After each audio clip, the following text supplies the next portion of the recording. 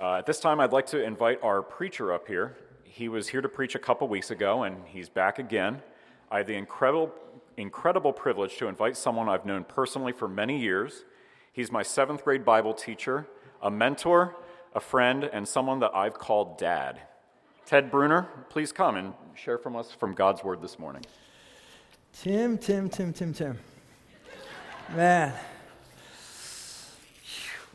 that's pretty incredible. Some serious throwback right there. Wow, good morning, everybody. Thank you, Tim. Thank you, everybody who's contributed already to coming to the Lord in worship. Pat, that was an incredible word. It's just pretty remarkable how that's going to tie into just sharing a little bit. If you close them, please open your Bibles up again to John 2. There's a few things I want to point out to you there. As we get started, I was thinking how much I need to reintroduce myself from 2 weeks ago. I do work full-time as a missionary sent out from Leidy's with the Fellowship of Christian Athletes. It was wonderful to have some fellowship time in the hour before the service with some of the church family and to kind of walk them through a picture, visual of what God's doing in FCA. So there's always that heart connection going on here with the church. And Juan and I are working through right now also part-time ministry service opportunity at Penn Valley Church as youth leaders. Didn't see that coming and still processing it, but I will say you give me an opportunity to get in the Word and pray over it and present it to someone who then can receive it and go out. That's a pretty incredible opportunity. But we do what we do because of you and your support. So thank you very, very much. I will say this is still humbling to me as we were worshiping, especially now families back in the building, some circumstances around Aunt Esther and her going home to be with the Lord last Sunday. We didn't have as many family faces here, but they're here today. And I'm like, oh my goodness. So we got the Leidy's family, the family, and there's got to be a ton of people out there now like, what's up, man? Ted's preaching. Like, come on. And it's so, like, right out of I feel like I need to just confess, like, hey, listen, yeah, I'm that guy who just is, a mess, and you still are willing to stay in the pew and listen. So I'm being a little dramatic, but family, you do love well. I appreciate that, because you got to be like, oh, my goodness, here's Ted. What's going on? Another little funny tidbit. Thursday night, I'm at Lehigh University doing Bible study with the wrestlers, and I thought, I don't do a lot of I don't even use the P word, preaching. Tim did. And Juana's like, Ted, you can preach. I see myself more as a teacher, but I'm at Lehigh, and I thought, you know what, I'm going to take this text, and I'm going to teach it to the wrestlers, and then I'll have a round under my belt, so we're ready to go Sunday. We were doing good until one of the young men's like, Ted, I was with Max the other day, and we're driving. I said, Max, how do you know if you die, you're going to go to heaven? And the minute he threw that out there, John 2 or Genesis, not that it didn't matter, but I thought, we're going to have to take a break from the wedding at Cana and just really kind of let the Spirit work here, because he already was. And we did stay in John, but I thought we're just going to have to wait till Sunday to do Wedding of Cana, because these boys were opening up a door that we had to walk through. So keep praying for those wrestlers. Good things are happening. They're seeking, they're searching. But back to you. So this is kind of raw. John 2, here we go together. We're at the Wedding of Cana. Now, I told you 2 weeks ago, I Google some things. I'm a visual guy, and I could be off a little bit as far as I try to make sure it's authentic, but I thought, let's start with a visual. I don't know how familiar you are. How many people are familiar with first century Jewish traditional wedding, Pastor Weller? On that? We got some. Well, that's kind of cheating, Pastor Weller. So you went to school to learn that. So I got some pictures. I did some digging, and this is kind of getting in the ballpark of first century Jewish weddings. Hey, now wait a minute. That's us. That is not. Hold on. Let's see. Do I have to point this somewhere? Oh, hey, what do we have going on here? Do you guys know those people? Cute couple. Oh, hey. How about that, Harvey and Lorraine? Look at that. Look at that. And I think we got up one last one. I saw Courtney, but the gang's like, there we go, Mike and Deb, right? So there you go. Did you know that? All right, so that had nothing to do with first century Jewish wedding. The reality is I don't have a picture to show you of a first century Jewish wedding. This is what we got. But I do have this. Let's go to, I want to make sure It pays to have this thing not upside down because the arrows will, there we go. Men in the back are lifesavers. So I'm going to keep that map up just for a little bit. And this is all I'm going to say. Today's passage in time, there's so much depth to this. And all this is a little appetizer today. We're going to dig into a part of the scripture, but really to do justice, this is Bible study time. This is, Google up your favorite teachers and go at it, because the more I dug, I thought, wow, there's so much to this. But you do need to get wedding to get John 2. Now, how many of you knew this is the first miracle of Jesus? John's a fascinating writer. He picked about 7, calls them signs. 7 things he wanted you to see that Jesus did in presenting Jesus. And you think about it. Later on in the book, he says, if you wrote everything, you would need books. But he picked 7. And what's interesting, 5 of those are exclusively John. Now, we can't break down all of that today. But it's just fascinating to think, why he picked what he picked and what he wants you to know. So I'm telling you, I want to put you on mission to find all that out, because I'm not seminary bred.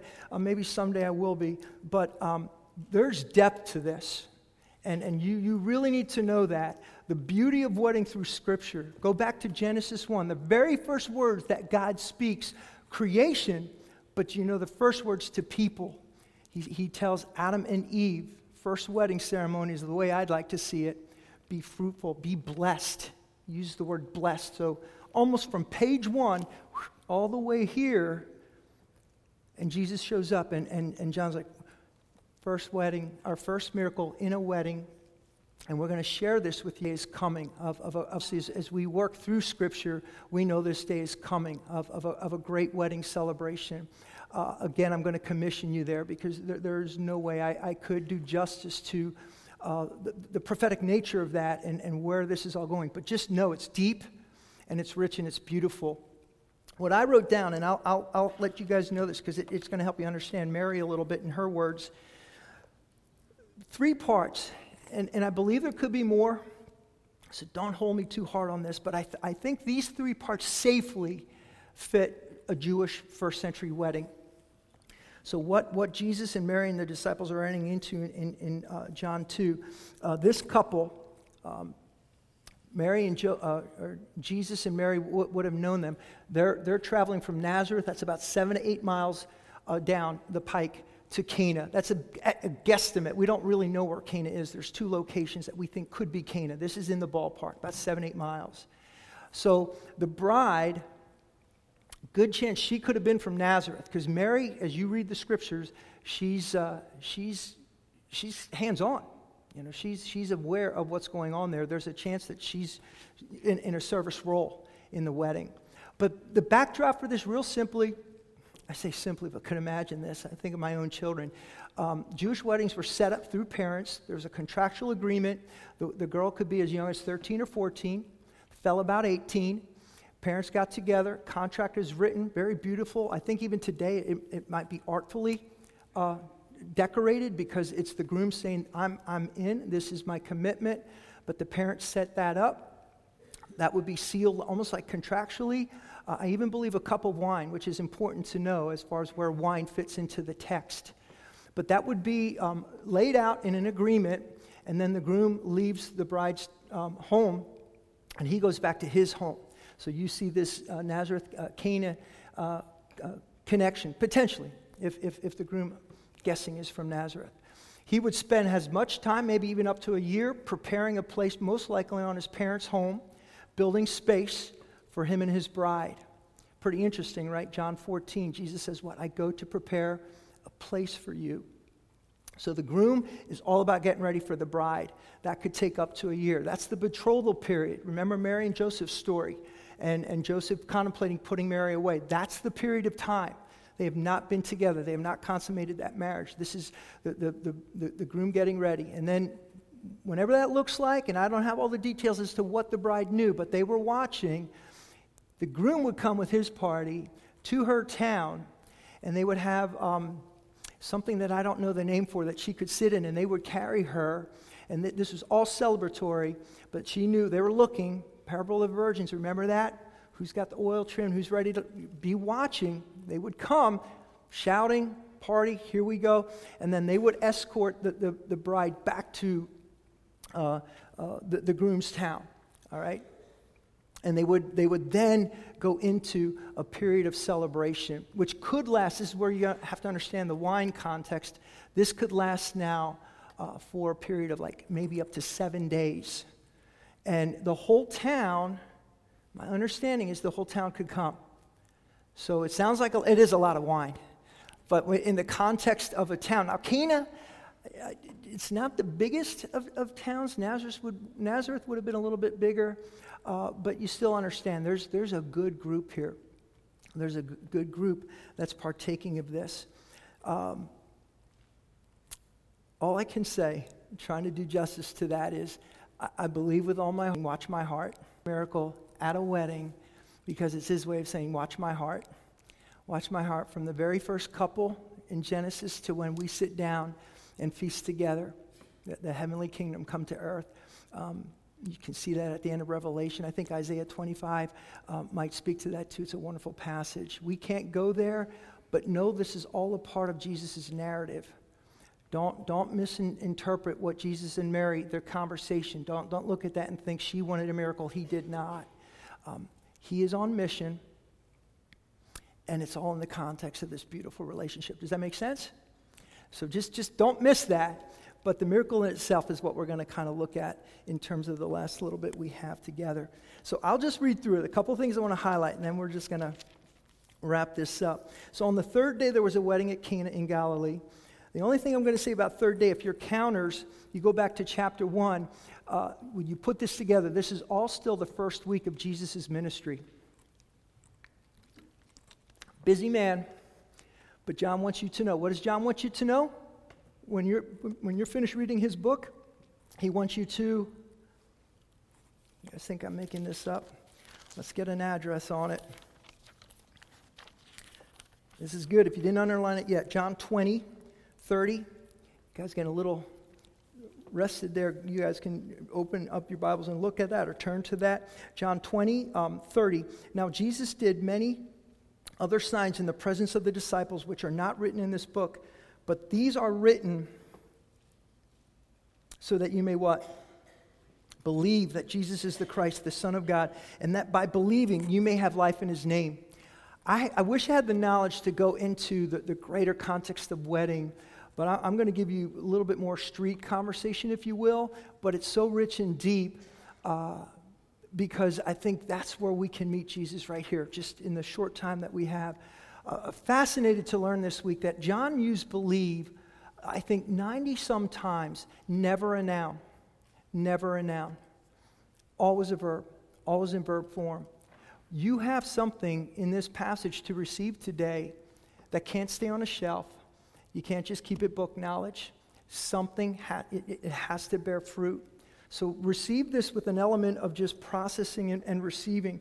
But all in the first week of his life, there's this wedding now. The third day, some believe, is coming off of the calling, the first disciples, and chapter 1. We make a switch now. Chapter 1 is testimony through word. Jesus, Logos, the word. John's testimony. That's what we shared. You need to know that you know. So you have all of that in chapter 1, and then we have the first 5 disciples. As a matter of fact, we think Nathanael, well, we know that from Scripture. Nathanael is from Cana. Could have been the wedding connection. He could have known this groom. But Jesus has at least 5 disciples coming into this miracle. And that's all testimony by word in chapter 1. Chapter 2, now we work from 2 to about chapter 12, and it's works. It's works. Watch what Jesus does. So that's what's happening. All in this first week, we highlighted the wedding, and we see that Jesus is invited. I saw some comment that because he's there with his boys, it was like, oh, we didn't have enough. That's not the case at all. They were plenty ready, but obviously not in the context of preparation with wine. So what I want to do, guys, from reading I'm going to pick up in verse 3. What I'd like to do is walk through, with the time we have left, the miracle in the context of the people who are receiving it, right there. How can we walk with them? How can we relate to them? What can we learn from them? So as time allows, we'll look at Mary, we'll look at the servants, and the disciples. They're the easiest group. They're going to get the less attention here because we know that they believe. That's where we want to be.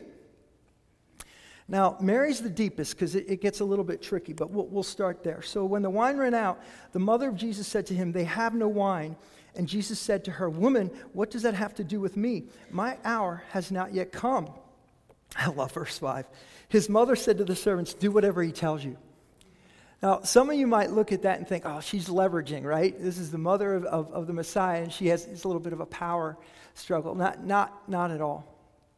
Not at all. And don't go down the route of such a conflict that, oh, Mary wants a miracle, Jesus doesn't. It's kind of, you look at that, right? You can't miss the heart of God. You can't miss the nature of God. Jesus knows these people. He loves them more than they love each other in the vows that they're going to take. He is for us, not against us. And he's got a great plan and mission, and this is going to get it started here on earth. So we want to look and try to figure that out.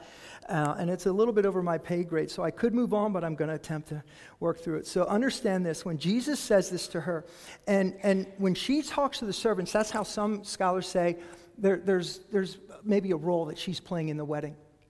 It's more than just a doting mother or anything like that. But when she says, "Woman,"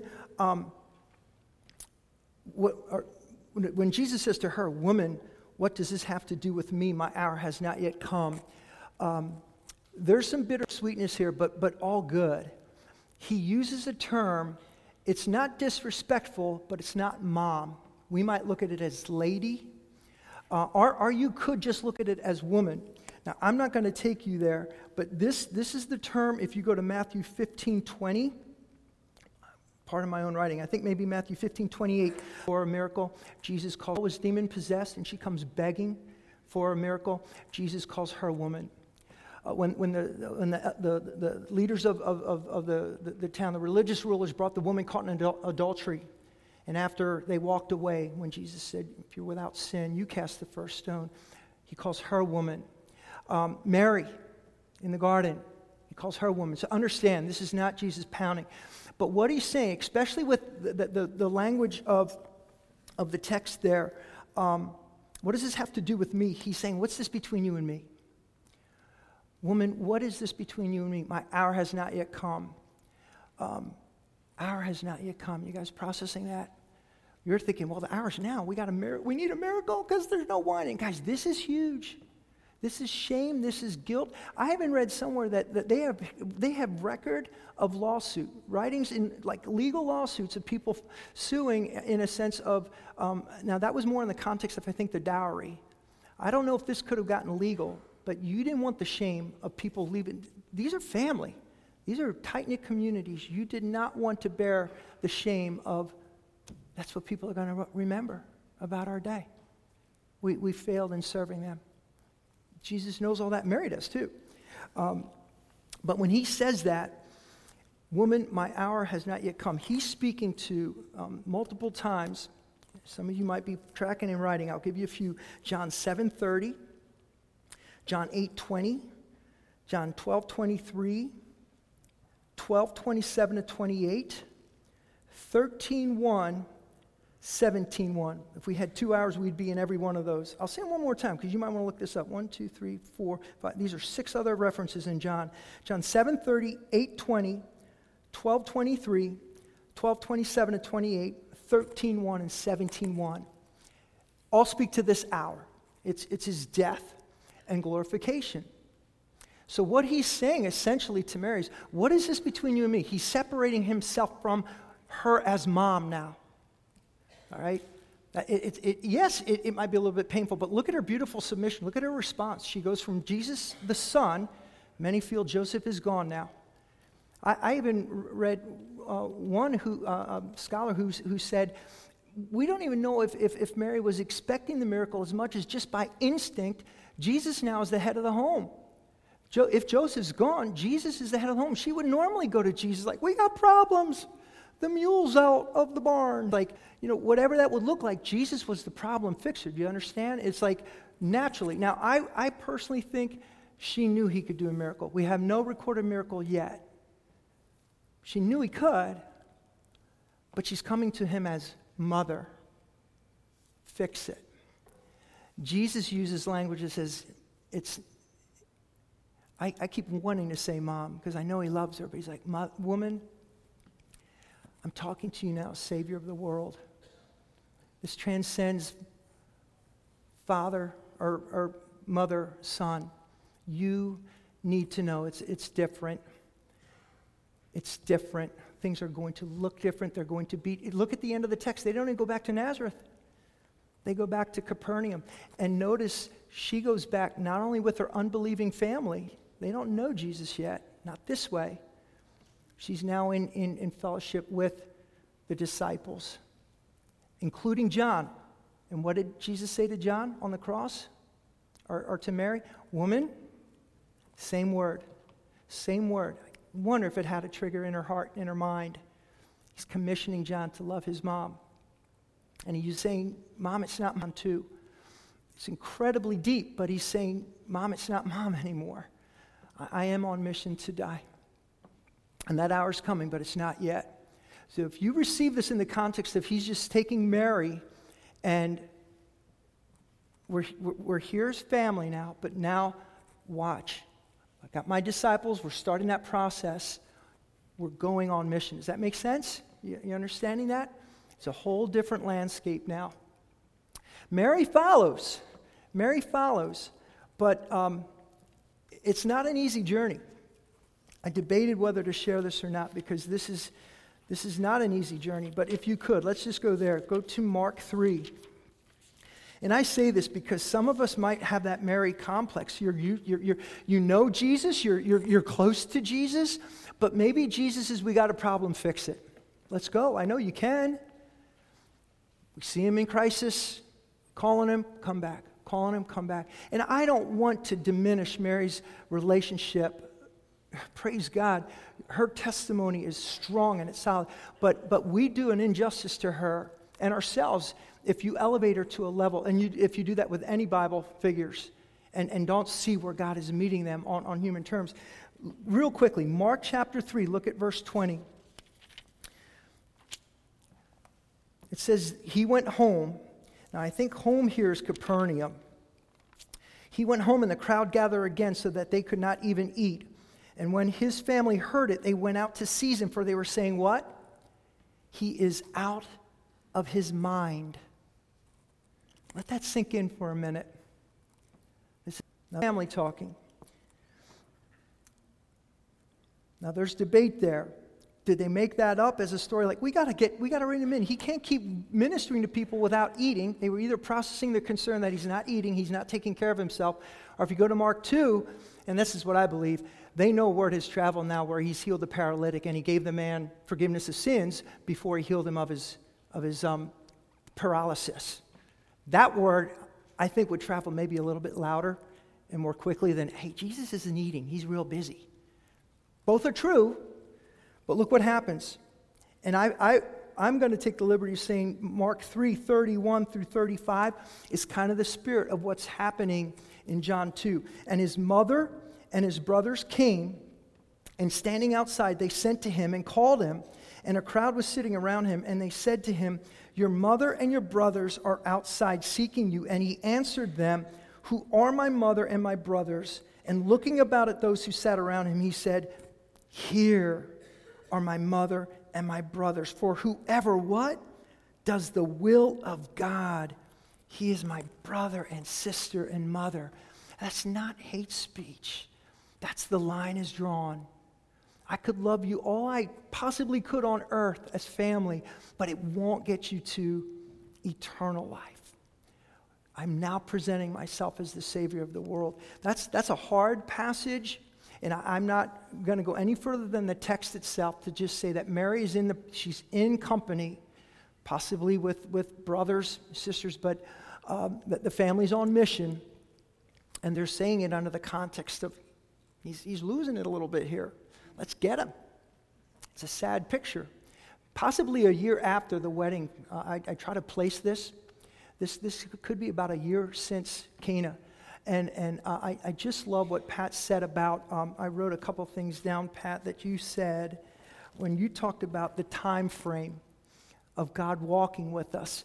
Don't you ever put Mary at a place where Jesus stops walking with her and his disciples. I'm going to love you through it. Can you imagine how heartbroken he had to be in Mark 2? But it doesn't stop there, right? Praise God. But if that's you, you need to receive that. Just, Lord, I need more today than just a quick fixer-upper. Mary knew he could do it. Jesus just was saying, Mary, it's going to be on my watch. It's going to be on my time. Where I'd like to just wrap things up, guys, is not just Mary. Now, we know the disciples, if you look, it says that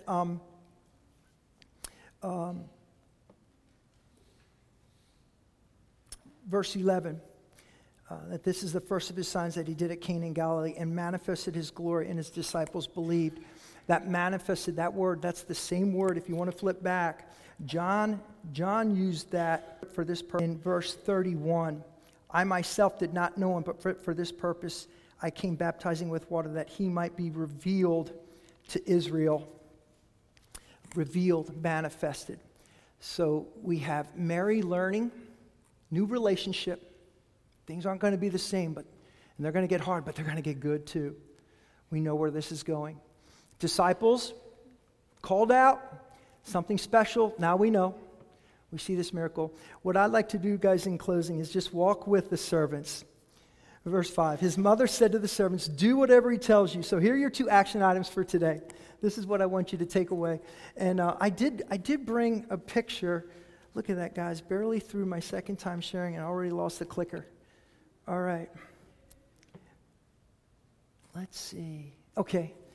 Brought a picture of what these jars could look like. But this is our takeaway, guys. These servants, this is where I'd like to just be for the last couple minutes.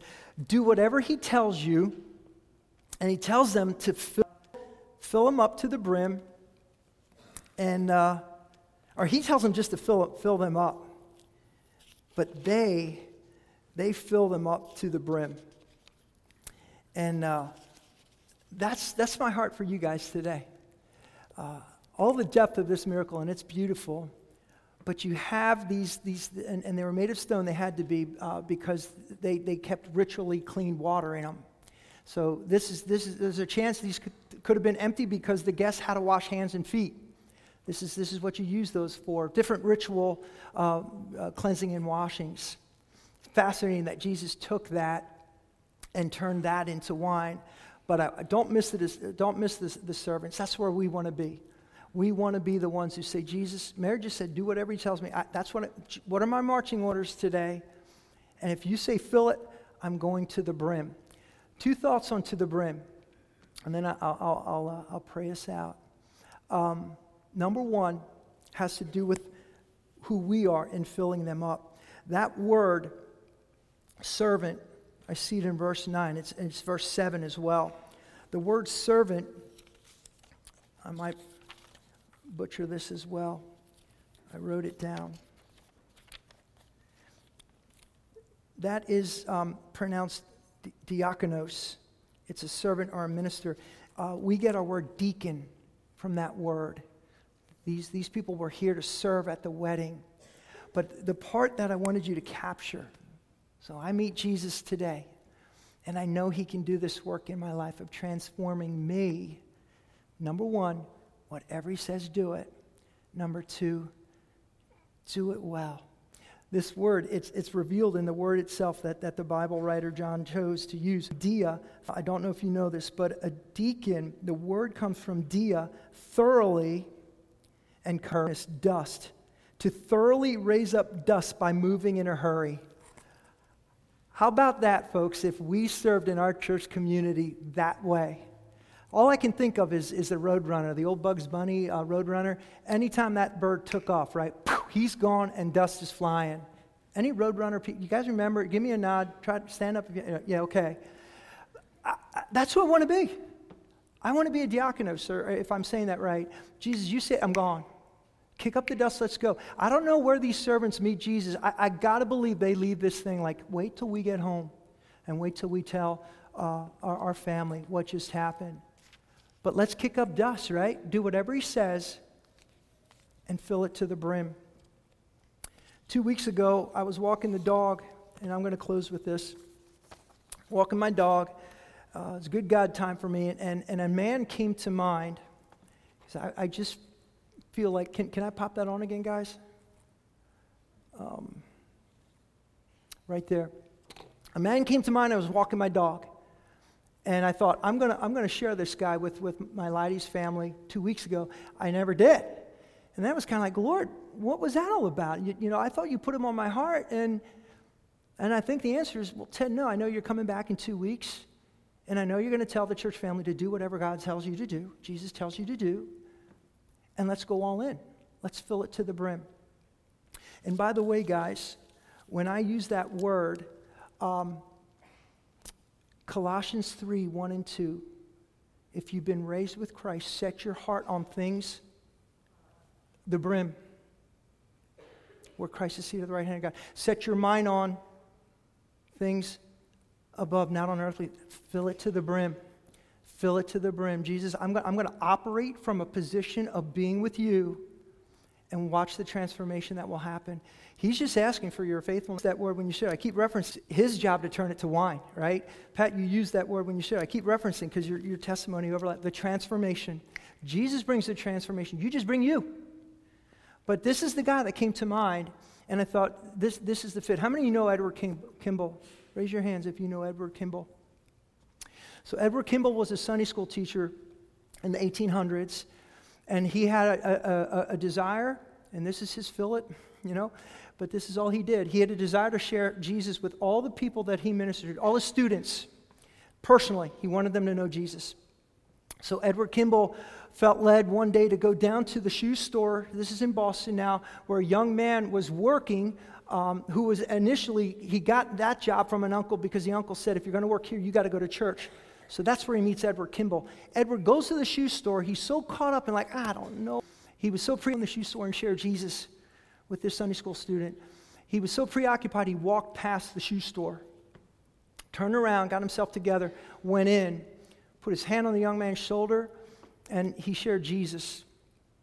And that young man was D.L. Moody. You guys know D.L. Moody? Love D.L. Moody. He's one of those heaven guys, right? Can't wait to meet him. That should be enough. We could end right now, and I could say, guys, that's what fill it to the brim looks like. Just a little task. I just want to share Jesus with my Sunday school kids. Whatever he says, do. Edward, just do it. And don't stop. Fill it to the brim.